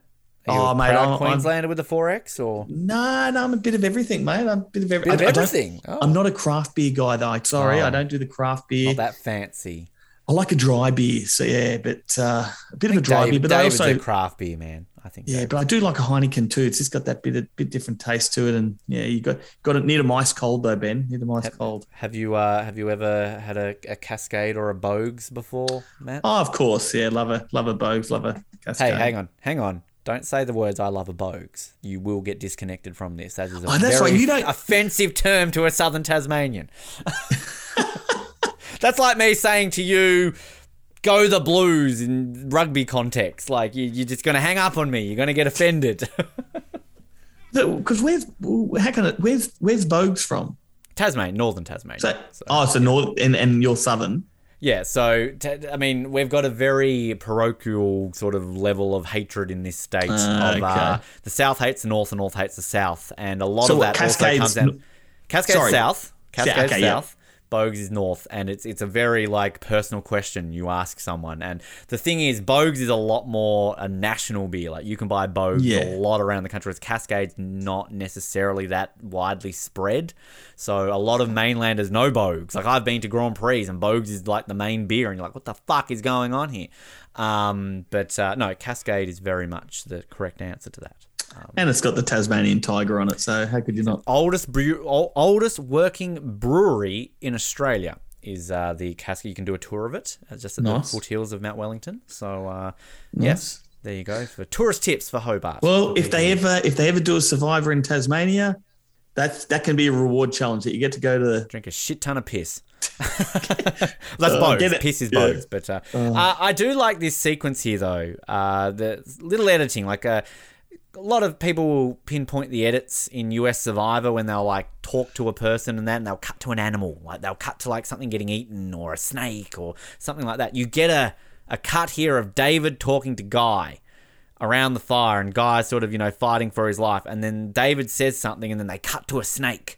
Shot of a snake. Like, again, like just nice little nods there, which I've got to think are deliberate. I can't imagine that's not a deliberate little editing trick. What animal would they have cut to me? Should they cut to me when I'm ranting and raving at Tribal? What's Here we go. This is going to be a good one. Ooh, that's a good question. I'm trying to think of like an animal that's like, like out there, sort of aggressive and kind of that, but then like it's kind of a bit pissy once it gets to the end of it. I don't know, like a chihuahua. There you go. I own a chihuahua. But then you can just kick it away. I own a chihuahua, Ben, so that's fair enough. Right. You own a chihuahua. There you go. That says a lot. It was my wife's dog. Okay, sorry. Yeah. Sorry. I'll take that back. Hanan owns a chihuahua, Yeah. but no, I'd be a sloth, maybe. I don't know. Just laying around. Doing nothing, geez. Not on Survivor, so what would I know? Also, the shot of the snake too is around, like, it's on the spices table, so I think it's like all around David's glasses and everything too. So it's a really cool little shot. Justin talking to the girls, what is he sort of says here about like, oh, I've been to so many tribals, and is it Gabs who's like, oh, I've never been to any or something like that. So I'm interested actually, how many? So Justin has been to how many immunity? So he would have been to 1, 2, 3. So he would have been, out of the 5, he would have been to 3 of the 5. So, I mean, okay, that's more than half, but I mean, that's not as many as I guess he's implying. No, that's not right. No, it is right. It is right. Okay. So, well, maybe he's been to the most, but I guess David and Elton would have been to the same amount, and Guy would have been to the same amount. So, yeah. Anyway, we're going through this. But yeah, you're right. There's not a whole lot going on here, basically. Nicole says she's going to vote for Guy. Dicko calls David the master tactician. Oh, yeah. I'm just going to go through quickly. Oh, one thing before we get to Tribal, I like is it David who is basically talking to Elton and saying like, oh, as long as the final whistle hasn't sounded, you could still score a try. Like, I do kind of like the analogies there. But yeah, Tribal... the master tactician, you're right. David sort of talks about how, he's going to let the game play itself out. Just talking about that, actually, I do like that. Like I actually didn't mind him saying that. Like just listening to him talk about how he's weighing up the game at this point. And he's saying like, sometimes, there's you can't really, it might be out of your power.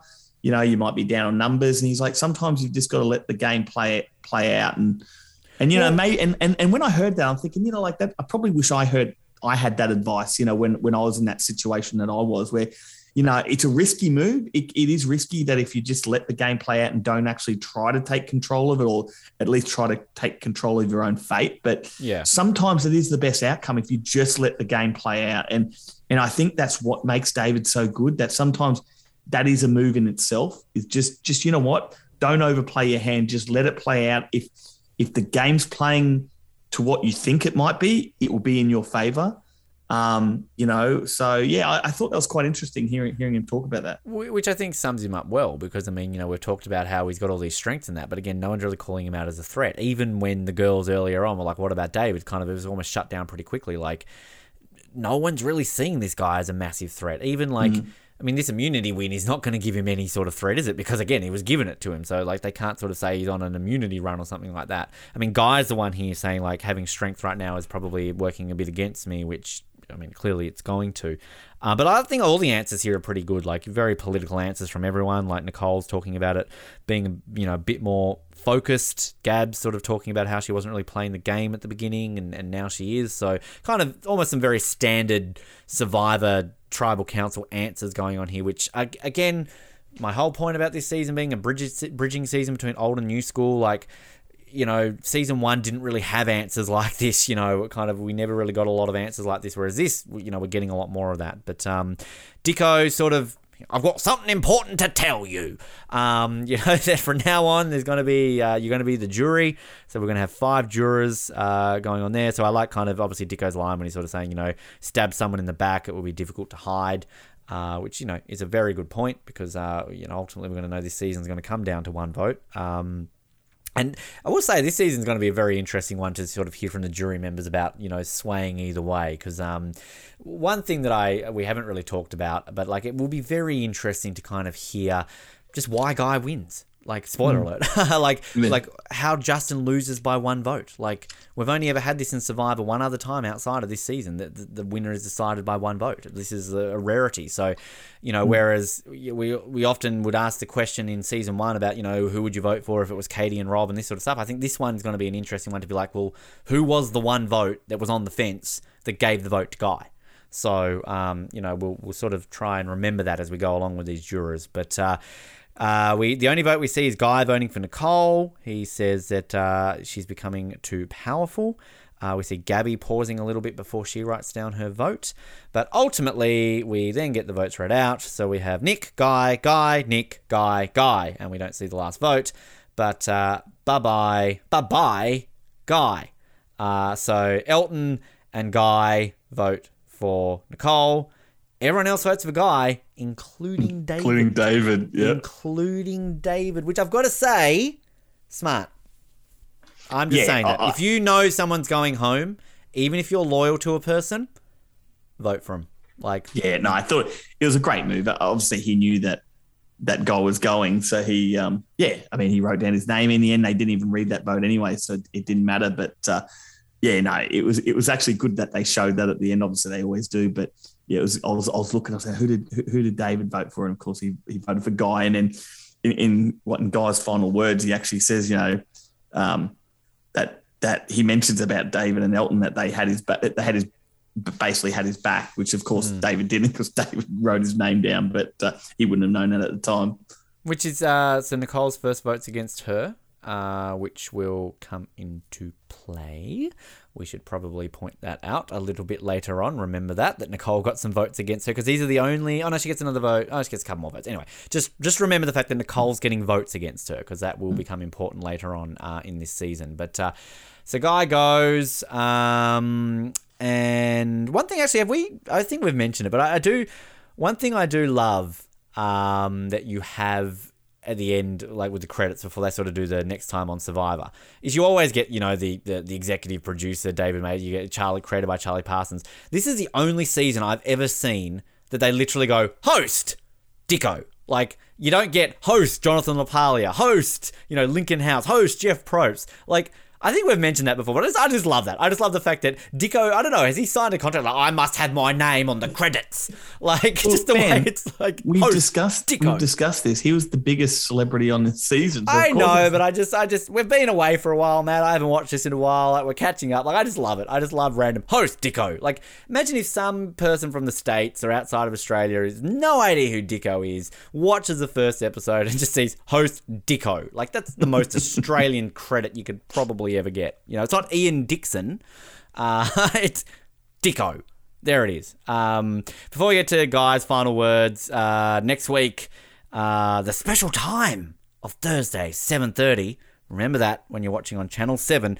Elton's in danger, but is Princess Gab letting him down? David's gonna work his magic. So, a bit of a storyline around Princess Gab. We're going to hear that for a while. But is Elton in danger? We'll have to work that out. But you want to talk a bit about that and the tribal, and then we can talk a bit about Guy's last words. And, I mean, we eulogise him, but we don't. It's going to be a weird thing here, what we do. Yeah, so Guy, he wins $5,000 for the charity Rite Aid. So, which I'm guessing he still, like, does he get the $5,000 going to them as well as the, does he get both? Well, you have to, good question. Did he? Because, seeing he'd already got voted out, and then does he get another? I want to hope so. I don't think David Mason and Channel 7 were that stingy. Like, nah, mate, you can only keep one of them. Yeah, but they wouldn't have, remember, they wouldn't have been expecting the winner to have been voted out. So that is true.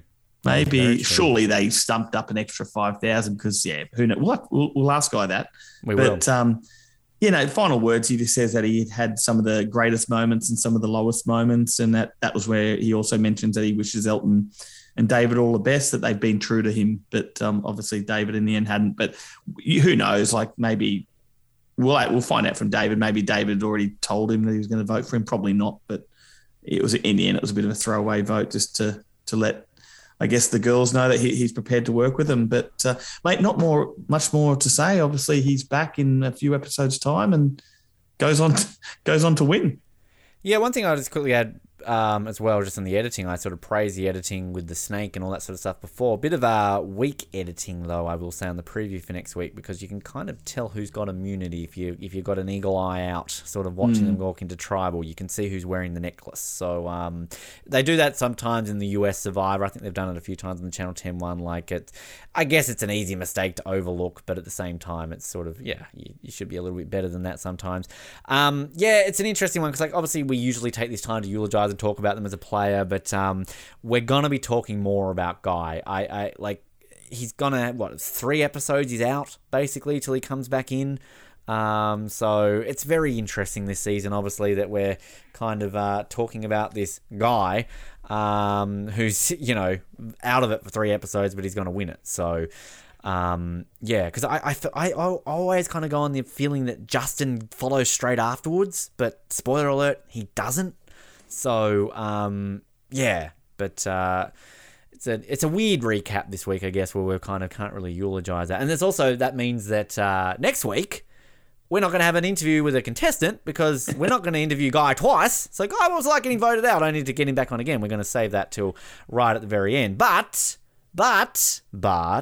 we still do have an interview next week, Matt. Now, touched at the top of the show that sort of, to ruin the illusion of how these are released, that obviously, we do sort of bank some episodes and pre-record things. So obviously our break that we took for the months we did, we had 3 in the bag basically that were ready to go. 2 that you've already heard, and then the one next week, which I believe was one of the very first episodes we recorded this entire season, might have been the one we did after David Mason. So I've been a long time since I remember this interview, but we're going to be speaking, just like we did in the first season, of the composer of the score of this season. Now, Matt, you were the smart cookie last season that discovered maybe if I watch the credits, I can find out who wrote the thing. So that happened. We got Jack Robin on. Great interview. I did it this time around, and I found out that the score, the person who credited the score was a guy by the name of Mr. Jay Stewart. We tracked him down, and he was happy enough to talk to us, and we will be speaking to the composer, sort of our mid-season break episode, sort of bridging it between these lack of interviews that we can do. And it's from what I do remember of it, I will listen to it between now and next week. It's a great interview. Geez, I was kid-free back then. That's how long ago we did this interview, Ben. I've now got 2 kids. It was a while ago we did it. Like you said, it was one of the first ones we did. But look, I love these interviews. It just, you find out a bit more about how, the show, obviously, about how the theme came along, and I've said all the way through this season, I love the theme of this season, and the opening music. I love the tribal music as well. It's really good. So to talk to Jay Stewart about it, how I think you'll hear some funny stories about how some of these came about, and definitely worth a listen for any fan of these sort of theme musics. In these Survivors and stuff, it's definitely one that you don't want to miss out on. Yeah, the very fascinating thing is the process on how he actually comes up with it, which is completely not what I was expecting. So, very, very fun chat. And and that's what I loved about Jack Robin when we did the season 1. We learned that his wife actually did that used her voice on the opening theme like his wife, so who was also an editor on the show. So you find out all these things that you probably you would never know unless you interview them. So I'll go back and re-listen to it as well because it's been a long time. A couple of things just before we close out, that I've just got to do some housekeeping things. I should have mentioned these because I've been so away from this, Matt, that I've forgotten some of the things that we generally do on each of these episodes to actually go over things. Now, usually I like to go over the YouTube comments as well as the sort of the old Survivor Sucks forum, and sadly, in between the last time we did, it's been that long since we've done, the official Survivor channel has actually taken down all the episodes. So I can't look at the YouTube comments, which obviously makes it a little bit tricky now for people maybe listening and wanting to watch along. We did have at least one message sort of asking how to watch it, and sadly they've been taken down. So not sure as to why that is the case, but maybe hopefully they'll put it up again. So on the the Survivor Sucks forum back from 2006, the thoughts on this episode were not positive. Pretty much sort of talking about this was not a great episode. And people are sort of saying that the reward challenge was a shoo-in for Guy. The immunity challenge wasn't fair. People talking up David. Wig says David was quite funny when he was eyeing off the other tribe as they were about to land in the interrupt breakfast, saying, well, we have one machete so we can take out the 2 guys, eat Nick, keep the other 2. Well, they'd not get much meat on the bones of the girls. May as well eat the guys. So there you go. But they had a point though. Like that's what hurts this episode is the fact that the challenges were just, like I said, Guy was always going to win the reward challenge, and obviously he was never going to win the immunity challenge. I think that it does hurt the episode. Yeah, so interesting there. Not a whole lot. But yeah, generally people didn't really seem to like that episode. I mean, look, I'll be honest, it's not the best episode of the season, but I mean, it's a solid episode. I didn't think there was anything bad.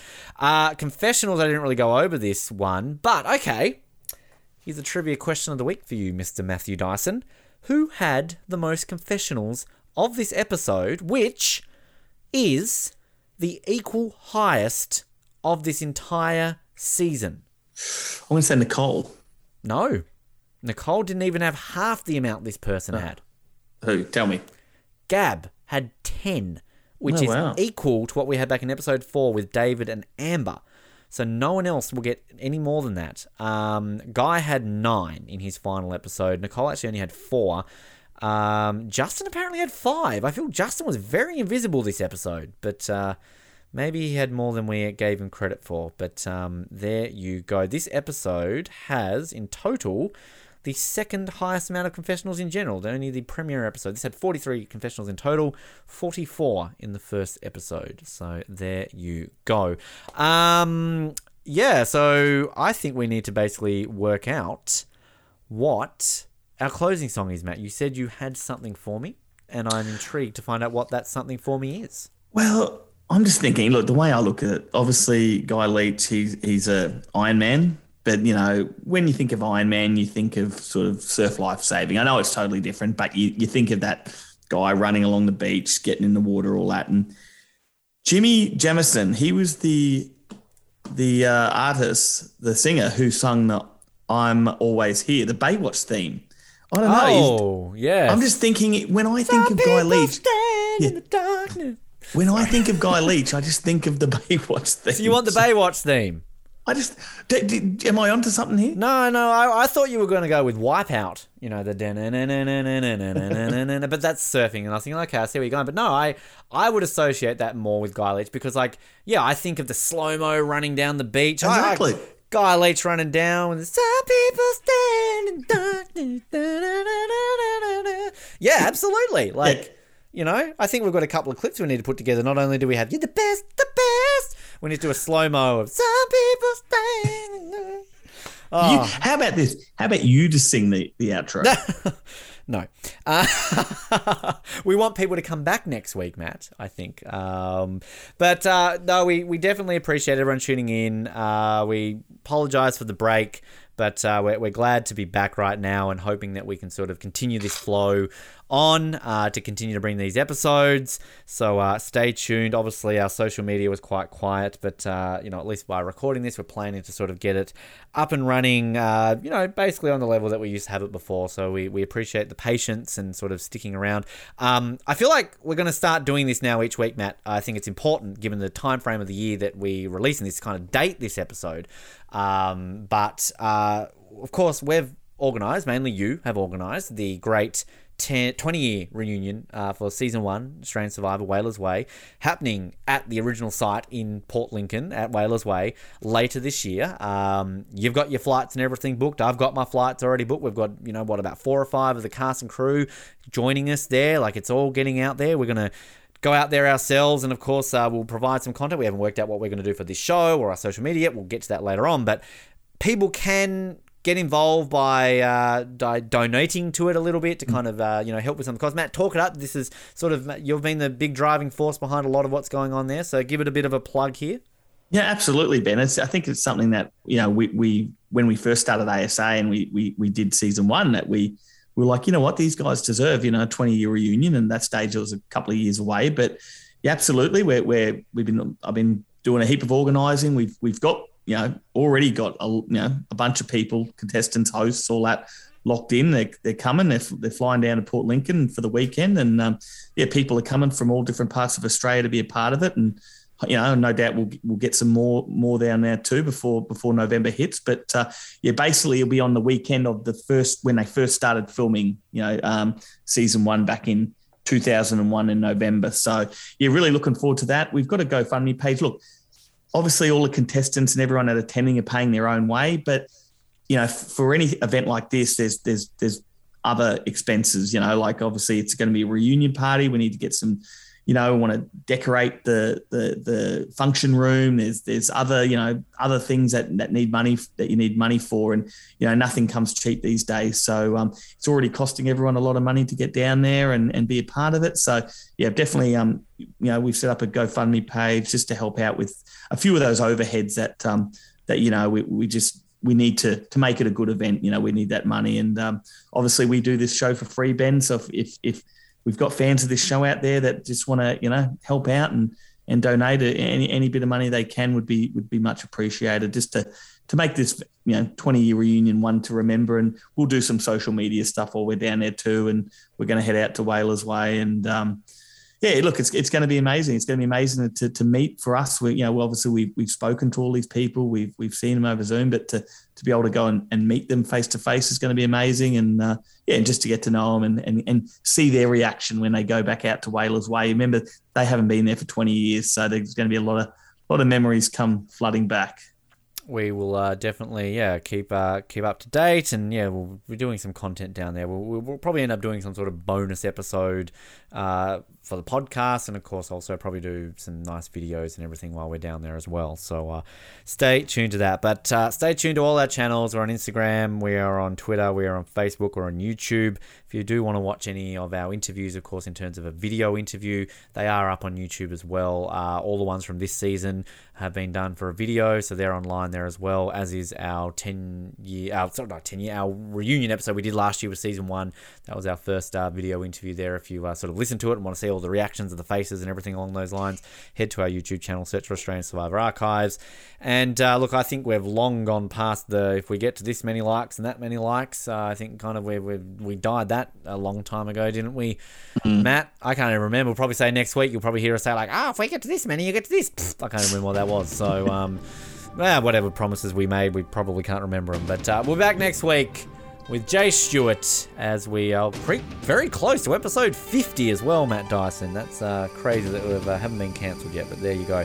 My name is Ben, and I'm the flavour of the month. My name's Matt Dyson, and I'm going to go wash some dishes. Some people stand in the darkness. It's Herbie. Gab couldn't reveal what she was really going to do. No. There had to be that might be deception, but that's the game. She couldn't really say that. I'm here to have fun, darling, and I want to laugh, and I don't want to be around someone who's grumpy and moody. Yeah. Well, I didn't see it coming. I'm feeling sorry for Wayne, and I've got to really go and have a look at the whole broader picture now and just see exactly where I sit in. You girls are different already without one of you, aren't you? I don't feel that I'm being disloyal. The girls have shown me much more loyalty than the boys have. I went to bed last night feeling very uncomfortable, and in some ways thinking that maybe, I've only got 2 more days here before I'm packing my bags and going home. I'm not going to believe it! This morning there was urgent tree mail. It's happening! We were busily cooking this morning. In the distance, coming around the point, I saw the canoes. We'll kill the strongest first. Let's get Guy, and we'll easily deal with the others. We'll keep the wood. Let's eat the women. We'll eat Nikki, and we'll keep Imogen and Gabby. What do you reckon? I know Gabby, she might have a lot of flavour. That's true. Could eat Gabby too. Could eat Gabby. Very exotic flavour. the politics has definitely started. Well. And then there was 7. Last night, Wayne was told to get on your bike. We're giving you all brand new tribal colours. I guess you'd call it, what, watermelon pink? Hot pink. Hot pink. We've also given your tribe a brand new name. You're now going to be called Tanner. Come on, mermaids, do your stuff. Imogen and Gabby, you need to sit on the naughty plank. Guy Leech, is he a man or is he a machine? He's an Iron Man, he's what he is. You're the best around. Nothing's gonna ever keep you down. Doesn't need to bring it up. Wants to show he can do it. Good effort, Mr Oldfield. You know, guys need to win it, so I don't for 1 minute think that he chose me out of anything other than trying to win. Guy's not dumb. He's a very smart cookie, our little Guy Leech. You're the best around. Nothing's gonna ever keep you down. After Guy had a few goes, I got the bow and arrow and said, I'll have a crack at this. All of a sudden it just, bang, just smashed. So I went and gave the chief a big cuddle and said, sorry, mate. Elton is Johnny No Mates. Play hard, play cunning, but play to win. The 6th person to leave Celebrity Survivor is Guy. I'll be back.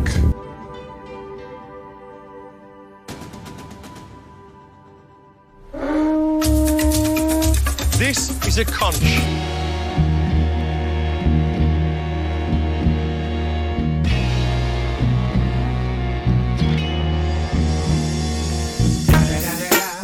It's the motherfucking Eagle Double G. Snoop Dogg. You know I'm mobbing with the D.R.E.